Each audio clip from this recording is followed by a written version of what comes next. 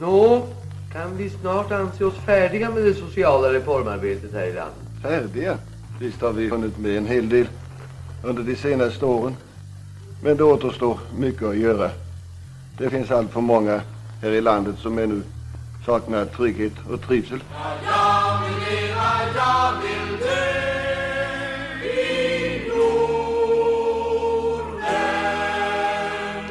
hej, hej!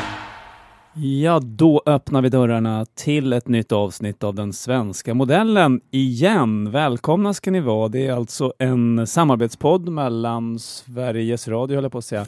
En samarbetspodd mellan tidskriften Kvartal, där Jörgen Wittfeldt, jag alltså, är chefredaktör, och Dagens Arena, där Jonas Nordling är chefredaktör. En slags chefredaktörspodd alltså om medier. Hej Jonas! Hej Jörgen! Inget kallsnack. Nej. Pang på. Det är du som börjar idag. Vad skulle du vilja prata om? Jag ska prata om en så otroligt spännande ämne som juridiska personer i medier. Ja, eller rättare sagt juridiska personer som blir utsatta för mediegranskningar och deras rättigheter. Jag tänkte börja med att spela upp ett litet klipp. Högt specialiserade yrkeskategorier som vi som allmänhet vänder oss till i förtroende. Och i de här exemplen som jag då har tagit, till exempel en yrkesoskicklig tandläkare, så har så väger enligt min mening allmänhetens intressen tyngre. Och när det kommer till den här butiken i Södertälje då? Jag tycker att det är egentligen ett typexempel på information som allmänheten har rätt att ta del av. Så här är det ju så att en butik vänder sig till allmänheten med ett erbjudande. Och är det så att man inte kan leva upp till det erbjudandet genom att man till exempel har ruttet kött, så är det någonting som allmänheten bör få reda på. Och här skulle jag vilja säga att här är det enklare att göra en publicering, för det handlar ju om en juridisk person. Ja, det där var då Ola Sigvardsson som ju är medieombudsman. Han blev intervjuad i helgens avsnitt av Medierna. Hörde du det där? Det handlar ju om en livsmedelsbutik i dina gamla hoods där i Södertälje. Just det. Som hade åkt dit i någon inspektion för de hade ruttet kött och tvingades stänga. Och själva det här inslaget handlade om att man hade då från Länstidningen kontra SVT:s redaktion valt att göra på olika sätt. Länstidningen hade då namngivet företaget eller butiken, medan SVT hade valt att inte göra det. Och då var ju själva inslaget varför de valde olika. Jag brukar ju i den här podden tycka att det är bra om man väljer olika, ty visar ju på att vi tänker själva som utgivare, och det tycker jag det här inslaget vittnade om också. Men Ola Sigvardsson, han blev ju intervjuad med anledning av att han skrev en krönika i tidningen Journalisten här för någon vecka sedan som var lite på samma tema, det vill säga att vi har blivit snällare på redaktionerna när det gäller att publicera namn på juridiska personer eller framförallt då på yrkespersoner som på ett eller annat sätt missköter sig och som blir fällda i olika granskningar när det kan ju vara fastighetsmäklare, fastighetsmäklarinspektionen och liknande som man bara namnger som en 37-årig mäklare, och det är ju för allmänheten helt ointressant, för man måste ju veta vem det är så att man ska slippa använda den och sådana saker. Men anledningen till att spela upp det här klippet, det är för att Ola Sigvardssons avslutar med att säga att det blir, i det här fallet är det mycket enklare, säger han, eftersom det är en juridisk person. Och jag tänkte vi skulle prata lite om det. För att dels är det ju ett litet, det är ett roligt ordval att det är enklare i det här sammanhanget, för att men han menar ju att det är enklare så tillvida att utgivaren riskerar inte att bli anmäld på samma sätt som om det hade varit en fysisk person eller en person som du och jag som har rätt att då klaga på en publicering och hävda att man då har lidit någon typ av publicitetsskada eller att något av publicitetsreglerna har vi trampat över då. Och det är ju rätt. Juridiska personer har ingen klagorätt i den bemärkelsen att de kan anmäla en publicering där de tycker att de har lidit skada. På det men de sättet. Kan stämma, antar jag, eller? Ja, men nu pratar jag om det självreglerande medietiska systemet. Sen vad som är möjligt att göra i allmän domstol och sådana saker, det är en annan femma. Jag bara tänker vilken risk du löper som ansvarig utgivare. Ja, absolut. Men jag tänkte ta mig friheten att hålla mig i det här medietiska systemet i den här spaningen, så att inte visst, det finns många andra aspekter på, och sen är det också, vi kan ha en jättelång diskussion om företag eller juridiska personer. Det kan ju vara en frisör och det kan vara IKEA liksom. Liksom. Det är helt olika världar ändå. Så att, men jag tyckte att det där var intressant för det ligger lite i tiden det här med de juridiska personerna och deras rättigheter i samhället. Och då blir det ju naturligtvis att det faller över även på i medievärlden. Och i samma vecka då som det här inslaget kom och som Ola Sigvardsson då var ute med sin krönika, så kom också en intressant det var en gästledare, fick den epitetet på Svenska Dagbladets ledarsida, som var skriven av en representant från, jag ska komma ihåg vad de heter nu för tiden. De heter Näringslivets medieinstitut. Förr hette de Timbros medieinstitut. Vet du vilka det är? De känner jag väl till. Ja, då kan väl du berätta lite för mig då, om du känner dem så väl. Ja, så väl känner jag inte till dem. Jag vet att de får sina pengar delvis i alla fall från Svenskt Näringsliv, precis som Timbro får. Och att de har ofta en konträr inställning till om medierna och kanske framförallt public service är ju liksom det som de oftast ger sig på. Så kan man säga. Jo, man tittar lite snabbt på vad de har sysslat med, så verkar det vara mycket just det att man går på public service i olika former. Men det har ju funnits några år det här institutet då har bytt namn till Näringslivets medieinstitut. Pengarna är, som du säger, kommer från Timbro, eller de slussas via Timbro, för de kommer egentligen då från den här stiftelsen Fritt Näringsliv som finansierar många verksamheter. Finansierade väl bland annat den här magasinet Neo en gång i tiden också, som inte finns längre väl. Det är mer än jag vet, men så kan det mycket väl vara. Men de finansierar inte er. Inte vad jag vet. Nej, jag tänkte bara för transparensen här. Så. Ja. Nej, det kan jag och det bestämdaste dementera. Bra. Jag spelar ingen roll vilka som finansierar er, men då kan vi åtminstone reda ut att ni har inga intressen i den stiftelsen, så nu fortsätter jag min spaning. Men alltså poängen då, i den här texten som publiceras på Svenska Dagbladet, där lyfter ju då Näringslivets medieinstitut. Som namnet också avslöjar, så är väl det näringslivet som ligger liksom i fokus. Det är det som är deras intressesfär. Och man har då lagt ner mycket tid på att författa en rapport om medieetiken i Norge. Och som ett sidospår på den rapporten så lyfter man då upp specifikt att man vill flytta fram positionen när det gäller juridiska personer eller företagsrättigheter i medieetiken. För man också uppmärksammat då att i Sverige, till skillnad från i Norge, som man då har en litet annat system.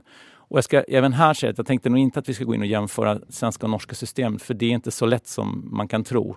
Det finns många andra skillnader, där har jag lärt mig av egen erfarenhet. När man börjar prata så kan man se som att det är ett system som inte riktigt är jämförbart. Så ska man ändra lite så blir det väldigt mycket man får pilla i.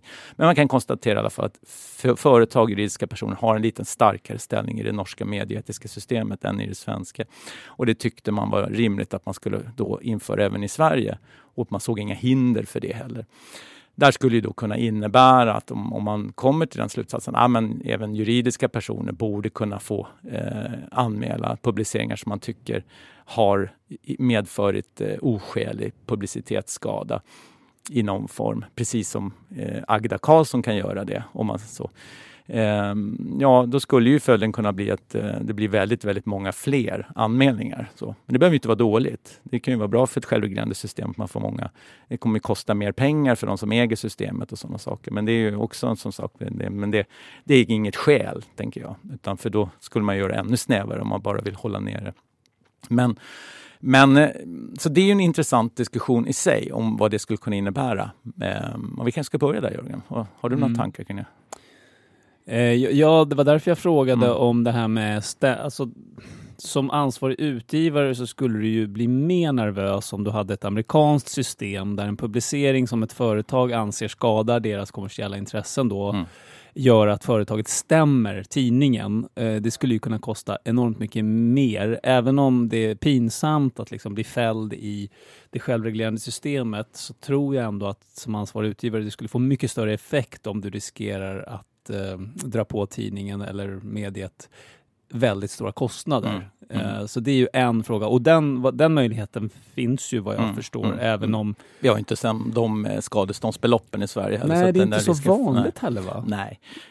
Men om man fortsätter, det man skulle kunna se, och det tror jag till viss del man redan ser, även när det gäller privatpersoner, det är att så fort du får en hantering där du får in en professionell jurist som konsultar den som anmäler, då får du ju också en helt annan byråkrati. Och det vet jag att pressombudsmannen eller medieombudsmannen som det heter numera har vittnat om att det är fler och fler som använder sig av professionella jurister i sina anmälningar och att det också medför ett enormt mycket mer arbete både för medieombudsmannens kansli men också naturligtvis för den enskilda utgivaren. Så att det är klart, börjar man föra in ännu fler juridiska företag och ha de rättigheten att anmäla så fort det liksom finns en chans, då kommer ju naturligtvis den administrativa bördan, den kommer ju öka med rekordartade mått i en redan ansträngd mediebransch. Och det kan bli avskräckande i sig då, att man blir lite försiktigare. För det var ju intressant det du sa och som vi båda hade hört då på medierna. Att vi tydligen då som kollektiv medieutgivare har blivit snällare eller fegare om man så vill när det gäller att peka ut näringsidkare. För det är klart, precis som du var inne på, om det är en frisör som tafsar på sina liksom, kunder eller en ICA-handlare som har ruttet kött. Det är klart att halva grejen minst eller mer är ju att veta vilken ICA-handlare eller vilken frisör. Samtidigt som utpekandet av aktuell ICA-butik eller frisör, det blir ju i princip som att put them out of business. Alltså det är det värsta som kan hända en näringsidkare. Att bli upphängd på stadens liksom, dominerande media att det här är en ett dåligt företag. Sen kan jag ju tycka att det är en konstig nyhetsvärdering naturligtvis om ett företag i en mindre stad säljer någonting som är hälsofarligt och man inte namnger det företaget, och tycker jag lite att man har fel tolkning på sitt uppdrag som redaktion. Men det är min personliga hållning. Fast det lät ju mer som att de hade inte riktigt orkat göra en riktig grej av det. Nu pratar vi ju om, och då är SVT Stockholm, Södertälje. Nej, men det är väl så klassiskt. De gjorde en rewrite och gjorde inte hela grejen. Liksom, så att det, så kan det bli ibland. Men de var ju också lite självkritiska till om de skulle gjort den överhuvudtaget. Där, och det kan man väl tycka att de kanske skulle avstått helt. Då. Exakt. Men Ola Sigvardssons påpekande att vi har blivit snällare, som du då säger, det stämmer ju. Så ser det ju ut. Liksom, och det tycker jag är väl någonting som redaktionen bör fundera lite kring, att vi faktiskt, vad är vi rädda för? För att vissa saker, speciellt när det handlar om myndighetsbeslut där någon har liksom ansetts vara olämplig att utföra uppdraget, det är väl en skälig information som man ska... Men sen ska man komma ihåg också, och det här vet jag också av egen erfarenhet, att det är inte samma sak det här med vem som får anmäla. Man kan ju skriva om en juridisk person, men man kan ju skriva om ägaren i egenskap av en vanlig människa. Inte sällan jag har ju skrivit om bostadsfrågor i många år, och man har skrivit om så här, privata hyresvärdar som visserligen kanske äger sitt hus som en juridisk person, men man skriver ju oftast om dem som individer. De anmäler ju, kan jag garantera, det vet jag ju. Och det har de ju aldrig rätt att göra också, eftersom de oftast då blir uppmärksammade i egenskap av privatpersoner som visserligen då äger ett företag och ett hus, men det är ju privatpersonen som blir omnämnd. Så den rätten finns ju, men det är ju fortfarande bara den då privatpersonen som har anmälningsrätten. Och skulle det vara ett större företag då, som ett större fastighetsbolag, så kan ju de i sig inte. Ett exempel på den här Södertälje livsmedelshandel skulle ju kunna vara om man intervjuar alltså själva butikschefen. Och han eller hon framstår som väldigt, alltså i texten, den personen blir missnöjd med den bevakningen, då har ju den personen fortfarande naturligtvis rätt att anmäla det jobbet i egenskap av privatperson. Är det så? Ja, alltså man blir intervjuad i en text och framställs på ett eller annat sätt. Då har du ju anmälningsplikten. Okay. Eller anmälningsrätten. Jag tänker ändå att hon eller han intervjuas i egenskap av juridisk person ändå. Men de kan ju hävda att det här är någonting som har drabbat personen. Det är ju personen som i så fall har ju anmälningsrätten. För det är ju det, men då är det ju personen. Det kan inte vara ett företag eller något sånt. Så. Sen blir det ju naturligtvis en bedömning om vederbörande har rätt eller inte. Men nu pratar jag bara om vem som har rätt att anmäla. Men jag tänkte bara förstänga liksom själva den här lådan. Så att det finns ju, den här ligger lite i luften, frågan, och den är ju då från olika håll. Näringslivets medieinstitut har ju sin approach på det hela naturligtvis och vill flytta fram positionerna för rättigheterna för företagen. Och det är ju inte konstigt utifrån deras drivkrafter naturligtvis, medan Ola Sigvardsson i det här fallet då tycker att vi tummar lite på allmänintresset, och det här medieinslaget visar också på det. Men vad ingen av de här instanserna då som jag har, eller de här inslagen eller aktörerna har pekat på, som jag tänkte ändå lyfta upp, det är ju faktiskt så att juridiska personer personer har anmälningsrätt till medierna, alltså till medieombudsmannen. Vilket är viktigt att komma ihåg i sammanhanget. Men det gäller bara genmälen och rättelser.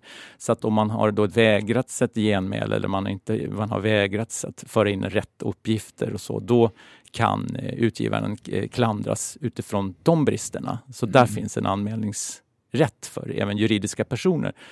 Och det är viktigt att komma ihåg, speciellt när folk hävdar att de inte har några rättigheter alls. Så. Men gäller det alla? Nej, och det här kommer det roligaste av allt. Roligaste, men lite pikant i alla fall i sammanhanget. För medieombudsmannen och mediernas opinionsnämnd, eller vad de heter nu för tiden, så det är ju en resultat utav den gamla pressens opinionsnämnd blev ju då utvidgad och man förde in även då SVT och SR och UR samt TV4.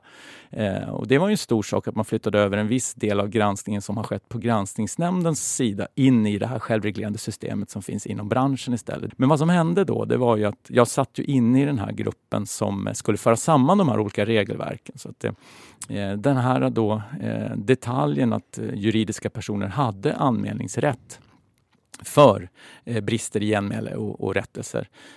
Det gällde inte de här 4 aktörerna som skulle in, utan det fanns inte i deras regelverk inne i granskningsnämnden. Och det första läget de hade, det var att det borde bort helt. Och då hade ju verkligen Näringslivets medieinstitut fått rätt utifrån att det hade ju blivit en tydlig försämring för företagens rätt att få rättelse till stånd och som alltid i sådana här sammanhang så fungerade nu den svenska modellen, den som namnger den här podden också, nämligen det blev en gyllene kompromiss där vi som slogs för det gamla systemet och kanske tyckte att det vore dumt om vi började med en försämring. Vi fick väl åtminstone nöja oss med att det inte blev det, men det blev inte heller någon förbättring.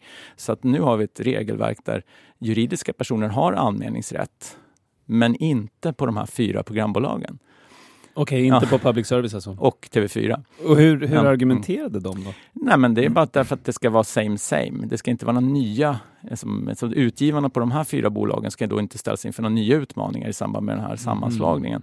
Men det blir ju lite udda utifrån allmänhetens perspektiv, eller i det här fallet då de juridiska personernas perspektiv. Men på något sätt, de har inte samma rättigheter utan de måste hålla reda på var sakerna publiceras innan de vet om de kan anmäla det eller inte. Bara för en som inte är så inläst på det här systemet egentligen. Hur skiljer det här sig från att ett företag kan anmäla till granskningsnämnden till exempel för brist på opartiskhet eller brist på saklighet? Ja, nej, men de bevekelsegrunderna tittar ju inte det här systemet på alls, utan det är ju sånt som ingår i de politiska besluten om hur det ska utformas. Ja, men jag tänker, då har ju ändå en juridisk person anmälningsrätt. I den bemärkelsen. Absolut. Men här handlar det ju om de bitarna som är kopplade till publicitetsreglerna och det här huruvida man har gett rätt till genmäl eller rättelser, om det funnits en önskan från en juridisk person att få komma till tals eller en fakta som är fel.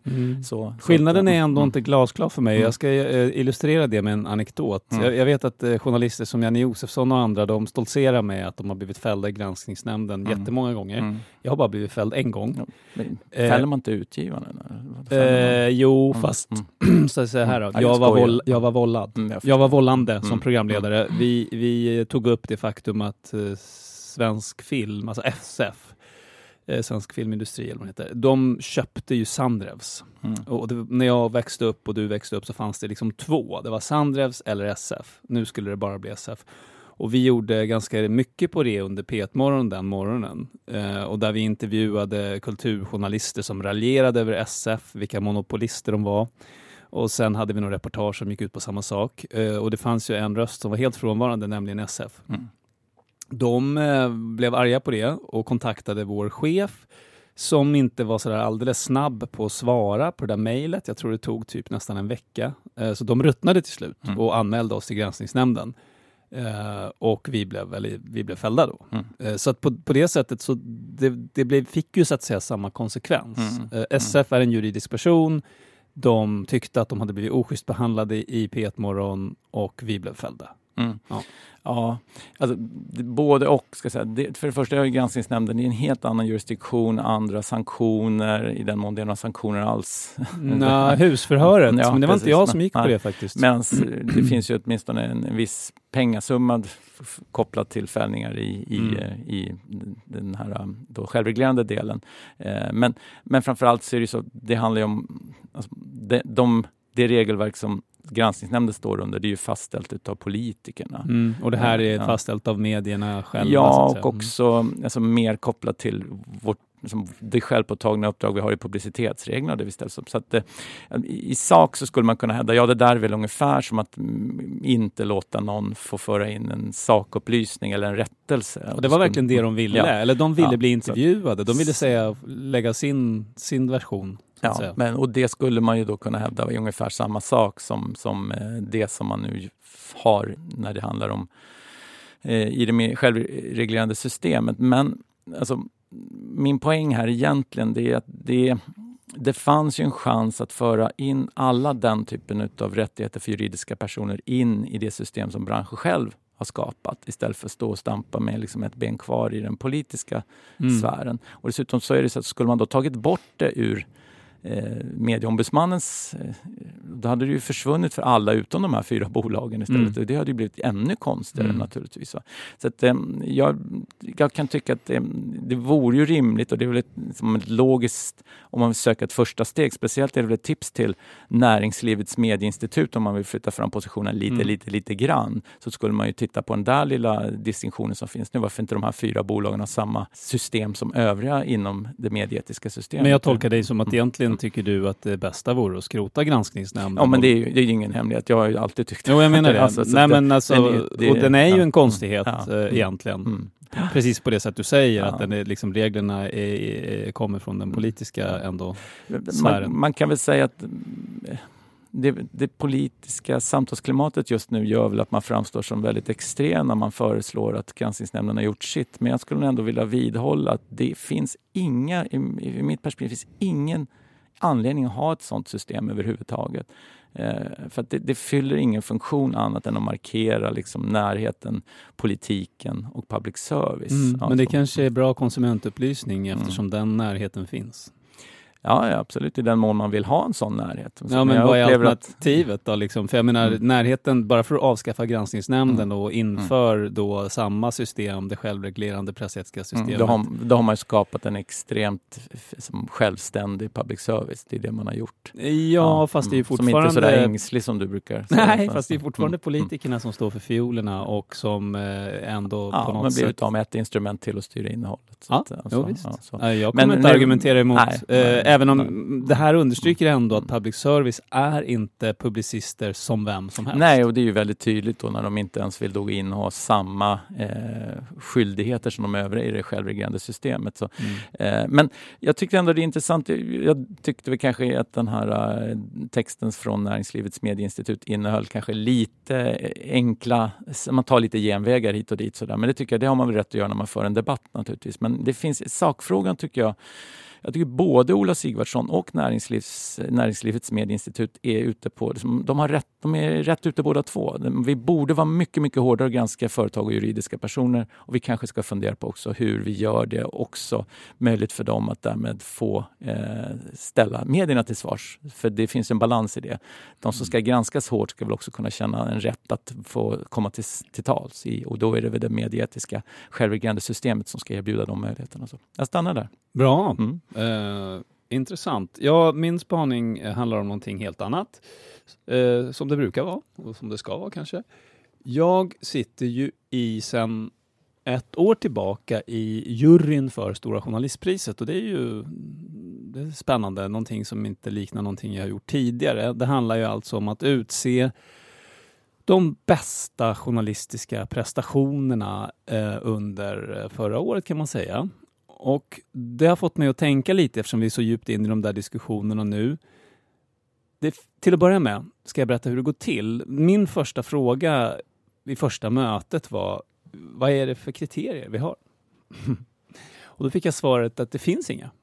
Vi har inga kriterier. Och den där frågan kommer alltid upp, sa Jonas Bonnier. Och det är roligt. Men jag svarar alltid likadant. det är juryn som är enväldig. Det vill säga vi har valt er till den här juryn för att vi tror att ni har ett gott omdöme och det är det som ska styra och det blir nästan alltid rätt. Eller väldigt bra i alla fall. Jag hade lite svårt att acceptera det där till en början. Men sen insåg jag att det kanske ligger någonting i det för att det är svårt med kriterier. Det blir ändå någon form av skönhetstävling i slutet ändå. Och man kommer att göra lite avsteg från de där kriterierna. Samtidigt är det förstås så att det finns ju några kriterier där. Sen kanske de då skiftar beroende på hur juryn är sammansatt. Så går det till och man sitter då i olika utskott. Jag sitter i utskottet för avslöjande. Alltså vi ska då, jag tillsammans med 3 andra journalister, utse årets bästa avslöjande. Och sen när vi har tagit fram våra kandidater som vi tycker ska nomineras så ska det väljas då en vinnare. Och där röstar hela juryn alltså. Det är de andra utskotten också. Så att, nu kommer jag inte ihåg i huvudet hur många det är men det måste vara omkring 16 personer eller så. Och vi ska bli överens. Hela juryn ska stå bakom varje pristagare. Det är väldigt spännande. I några fall så kommer det till en omröstning helt enkelt. Där man får säga nej eller ja till olika förslag och sådär.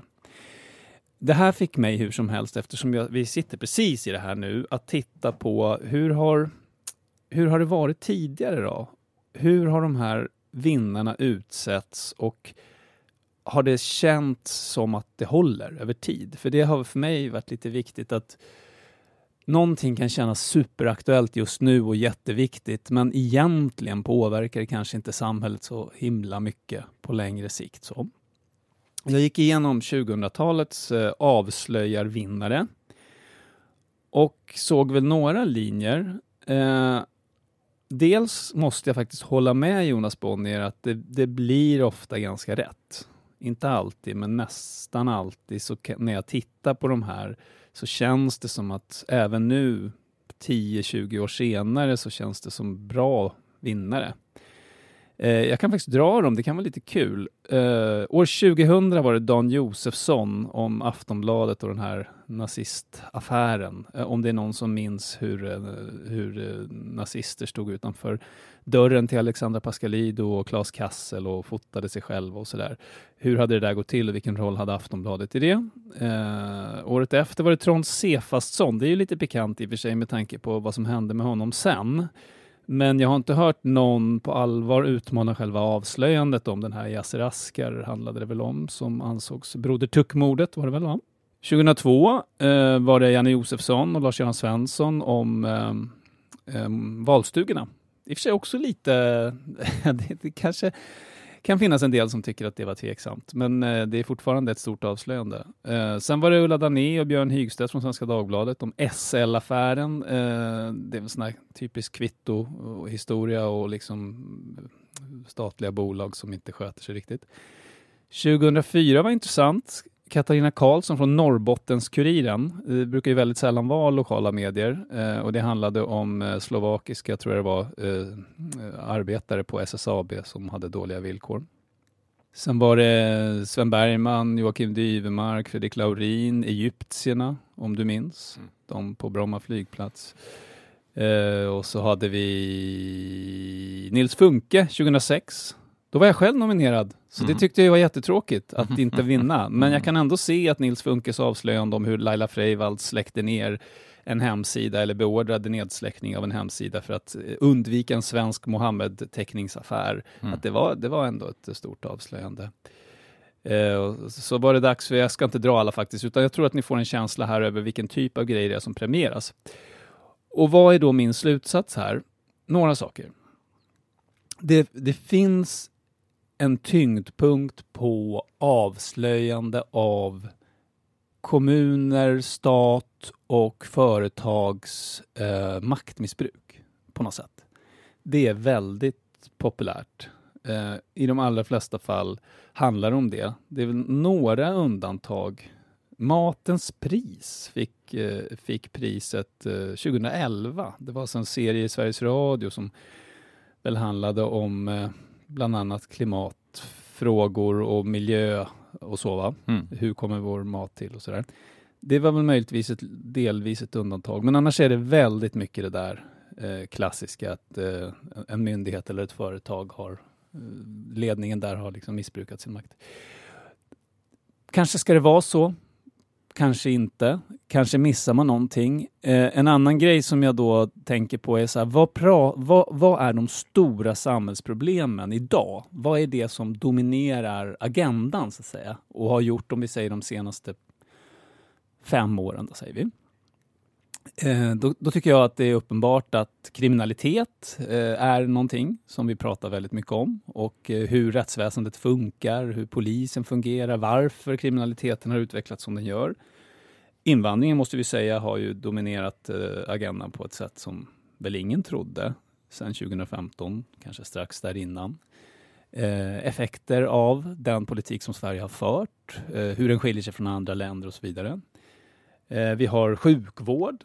Då skulle jag vilja påstå att det är en ganska som liksom långsiktigt dominerande tema ändå i samhällsdebatten. Klimatet och miljön förstås. Och utifrån det perspektivet så kan jag väl tycka att det är väldigt få prisvinnare som var så förutseende att de rörde sig i de ämnen som visade sig bli viktiga eller uppfattas som viktiga. Så där sitter vi och jag egentligen nu. Men vi har ju bara att ta ställning till de saker som nomineras och den journalistik som görs. Och som det framförallt i vårt fall är det ju nästan bara den journalistik som det läggs ner väldigt mycket resurser och tid på. Och vad fokuserar då landets grävande redaktioner på? Ja, kanske inte utifrån det här perspektivet på rätt saker då. Nej. Om man nu ska röra sig i de ämnena som blir de stora diskussionsämnena. Ja, många ingångar i den där. Men det när jag försöker vara lite transparent här vad man sitter i som jurymedlem någonstans. Att vad är ett stort avslöjande? Det här är inget metodpris.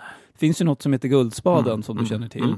Där ska man ju premiera metoden som kan vara väldigt avancerad eller nyskapande eller tidskrävande eller så va. Men här är det egentligen bara själva jag menar, ta Nils Funke som exempel. Han som så att säga snuvade oss på priset. Det var ju ingen jätteprestation egentligen. Dagens Nyheter hade skrivit samma sak men inte förstått vad de skrev. Och Funke hade då fattat vad det här innebar. Att faktiskt en politiker hade sagt åt mot grundlagen egentligen sett till att släcka en hemsida. Ja, så är det. Men när du tog upp just den grejen kring nedsläckningen utav den där sajten så... Eller webbhotellet. Ja, det nu var Sverigedemokraternas ungdomsförbund tror jag. Ja. Den spelar ju en jätteviktig roll när man pratar med folk som är aktiva i Sverigedemokraterna idag. Jag tycker det blir oftare att man stöter på att det var den som fick dem att engagera sig. Den händelsen mer än liksom det man kanske vill ha, den här slentrianbilden att det är en främlingsfientlig liksom, människa som känner sig stressad i det moderna livet. Liksom. Men det finns också en hel del människor som reagerar med andra drivkrafter. Och det där verkar ha varit en tändande gnista för många av dem. Och man tar din spaning. Så det där jobbet skulle man ju egentligen kanske göra om utifrån ett annat perspektiv och ett lite längre tidsperspektiv egentligen. Blir det ett avslöjande? Ja, kanske inte, men det är i alla fall någon typ av, det finns en botten till ett sånt avslöjande.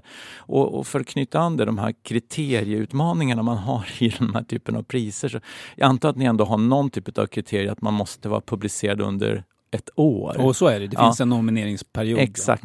Alltså, det ska vara det är inte en nomineringsperiod utan det ska vara publiceras. Det måste vara publicerat under en viss tid. Och det är klart att då, redan där kan man ju då ställa till det, för att om man vill ha prisa granskningar som kanske har haft påverkan ur ett längre perspektiv, så kanske de gjordes långt innan man insåg egentligen följderna. Nu har jag inga sådana konkreta exempel, för samtidigt ser vi på journalistik nästan som även det mest avancerade grev har väldigt kort livslängd, tyvärr. Och det är klart att börjar man också se saker och ting ur 12 månaders cykler, även journalistiken, men då har vi ju satt oss i det själva.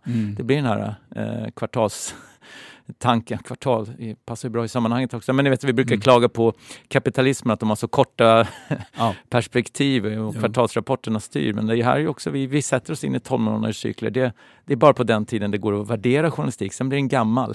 Ja, men du är på någonting jätteintressant där. För det finns flera avslöjanden som inte kanske är helt klara i meningen att vi som jury kan inte riktigt döma av. Nej, man kan inte sätta dem i en kontext. Man får inte, vad har hänt utifrån det här? Liksom? Antingen det eller är det fortfarande omdiskuterat.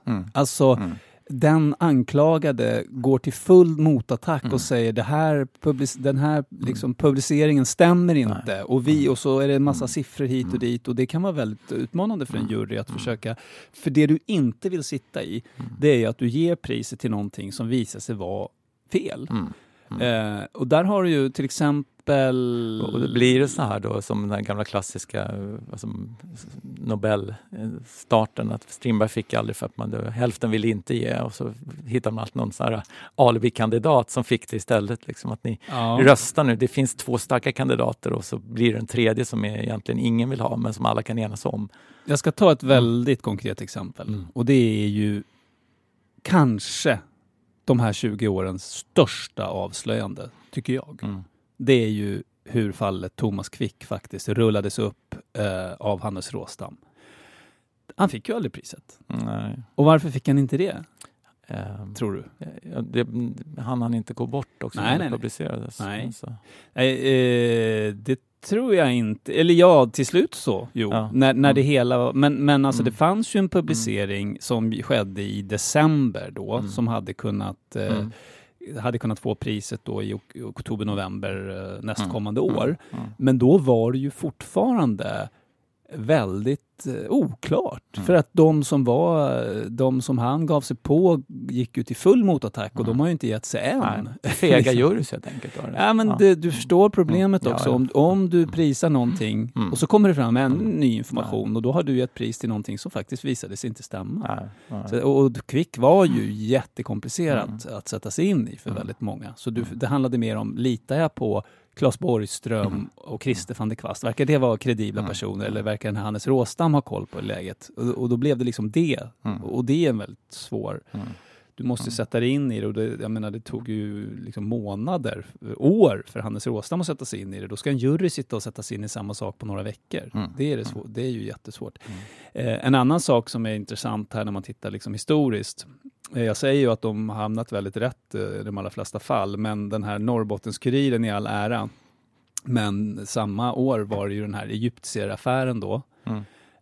Så istället... Men hade inte Egyptier? Jo, men grejen är att det blev ju sån debatt om det där efteråt, att då gav man priset till uppföljningarna, skulle jag vilja påstå. Så kan det också bli. Men jag tänkte, det är ändå kul det här med att du vittnar om att det inte finns några skrivna kriterier i mer än då liksom själva tidsaspekterna på när det ska vara publicerat. Och sen får ni forma det själva. Dels kan jag tänka mig att det är inte nya jurys, utan det sitter ju några som har varit med ett tag. Det finns en kontinuitet, men så då blir man ju någon sorts arvtagare till föregående tolkningar, och så får man, men på sikt så kan det väl vridas lite hit och dit. Det finns ju fördelar, jag kan fatta lite varför man hamnar i sådana, att man har sådana fria ramar. Jag har ju suttit i många jurys för att bedöma olika former av journalistik jag kan ju säga att ett jättestort problem många gånger är för att man har kriterier som är lite för fyrkantiga av flera skäl, vilket innebär att ibland så har vi i vissa, jag ska inte nämna i detalj, men i alla fall, jag kan känna ibland så det var de 3 som passerade ungefär som fick bli nominerade, för alla andra föll på något sätt. Och det kan jag känna, och då har man ju oftast försökt föra fram så att ni får göra något åt kriterierna, för vi kunde knappt hitta nomineringar för att ni är så fyrkantiga ur de här sakerna. Men då är det oftast någon huvudman, någon som har det här priset, som har bestämt sig för vad vill man. Och så vill man framförallt kanske om det är en bransch, om det är branschpriser, så vill man se till att alla i branschen ska kunna ha en chans. Och så blir det nästan så att kriterierna är så att det här måste hamna i det här häradet och sådana saker. Men det är roligt att sitta i den här typen av jury. Jag känner igen lite den här frågeställningen, eller de här tankarna du har om vad man vill egentligen med uppdraget. Och jag sitter ju just nu i Eller ja, nu vet man ju inte för man får fortsatt, men i år har jag suttit dels i gratistidningarnas jurys, och det var lite speciellt för det är ju verkligen en del av journalistiken som är verkligen, om du sitter i den kanske glassigaste juryn så ska jag säga att gratistidningarna, det är ju verkligen hantverket, liksom, vardagsjournalistiken. Och det var ju jätteroligt att sitta, och då satt jag inte i en klass utan jag tror att jag hade 6 klasser samtidigt. Fanns det så många klasser? Ja, absolut. Det var så, ja.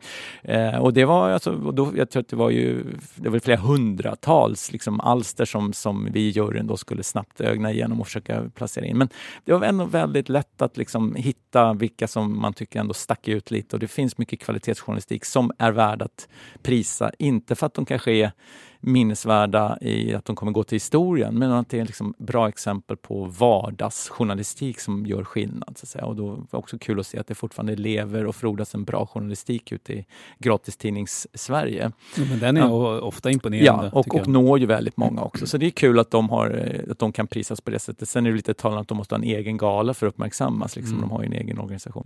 Ja, men det är kul med de här. Du kan ju säkert också skvallra en hel del om när det inte går så bra de där jurydiskussionerna ibland, men det kanske vi ska hålla för oss själva. Det får jag faktiskt inte. Nej. Man kan väl ibland jag känner igen det här liksom att man tror starkt på sina kandidater och så försöker man sälja in dem, och sen så finns det några andra som tycker tvärtom, och att man då faktiskt ibland, jag kan verkligen känna att men då blir de här kompromisslösningarna som det är ju bra att man kan kompromissa, men ibland kan jag också känna att det blir kanske just som du vittnar om, att inte riktigt alltid är rätt person som får priset. Nej, det är viktigare att det inte är helt fel person eller helt fel publicering som får priset än att det är absolut den som förtjänade det mest. Men sen det är 2 gånger tror jag nämnt att du har varit nominerad nu. Ska jag säga den 3:e gången? En gång var jag nominerad. Men min poäng är så, har du läst den här Erik Helmersson-boken, Den ofrivillige mannen? Nej. Heter den verkligen så? Den onödige mannen. Den onödige mannen heter den kanske. Den onödige mannen. Jag har i alla fall läst den, men du kunde titeln. Ja. Nej, men jag minns den för att det är ju, huvudpersonen där blir ju nominerad till Stora journalistpriset, men får det inte. Nej. Och det lite följer honom resten utav att det är liksom. Nej, det där är inget stort trauma för mig. Även om det är klart att alla nominerade, och det är man ju medveten om, de föreställer sig ju hur det kan vara om det blir de som vinner. För det är ändå, då blir det väldigt stort när man är, vad var jag då? 35 eller så. Jag hade inte hållit på så länge. Nu skulle jag ta lite lättare på det hela. Men det blir, du har ingen, kan inte antyda vart det barkar henne? Nej, verkligen inte. Så. Annat än att jag i alla fall är besjälad av att den vi till slut väljer ska vara något som man kan titta på om 20 år och säga, ja det är klart. Det är klart att det blev det. Sen är det väl också så att man är lite begränsad av att folk ska skicka in också. Det ska nomineras.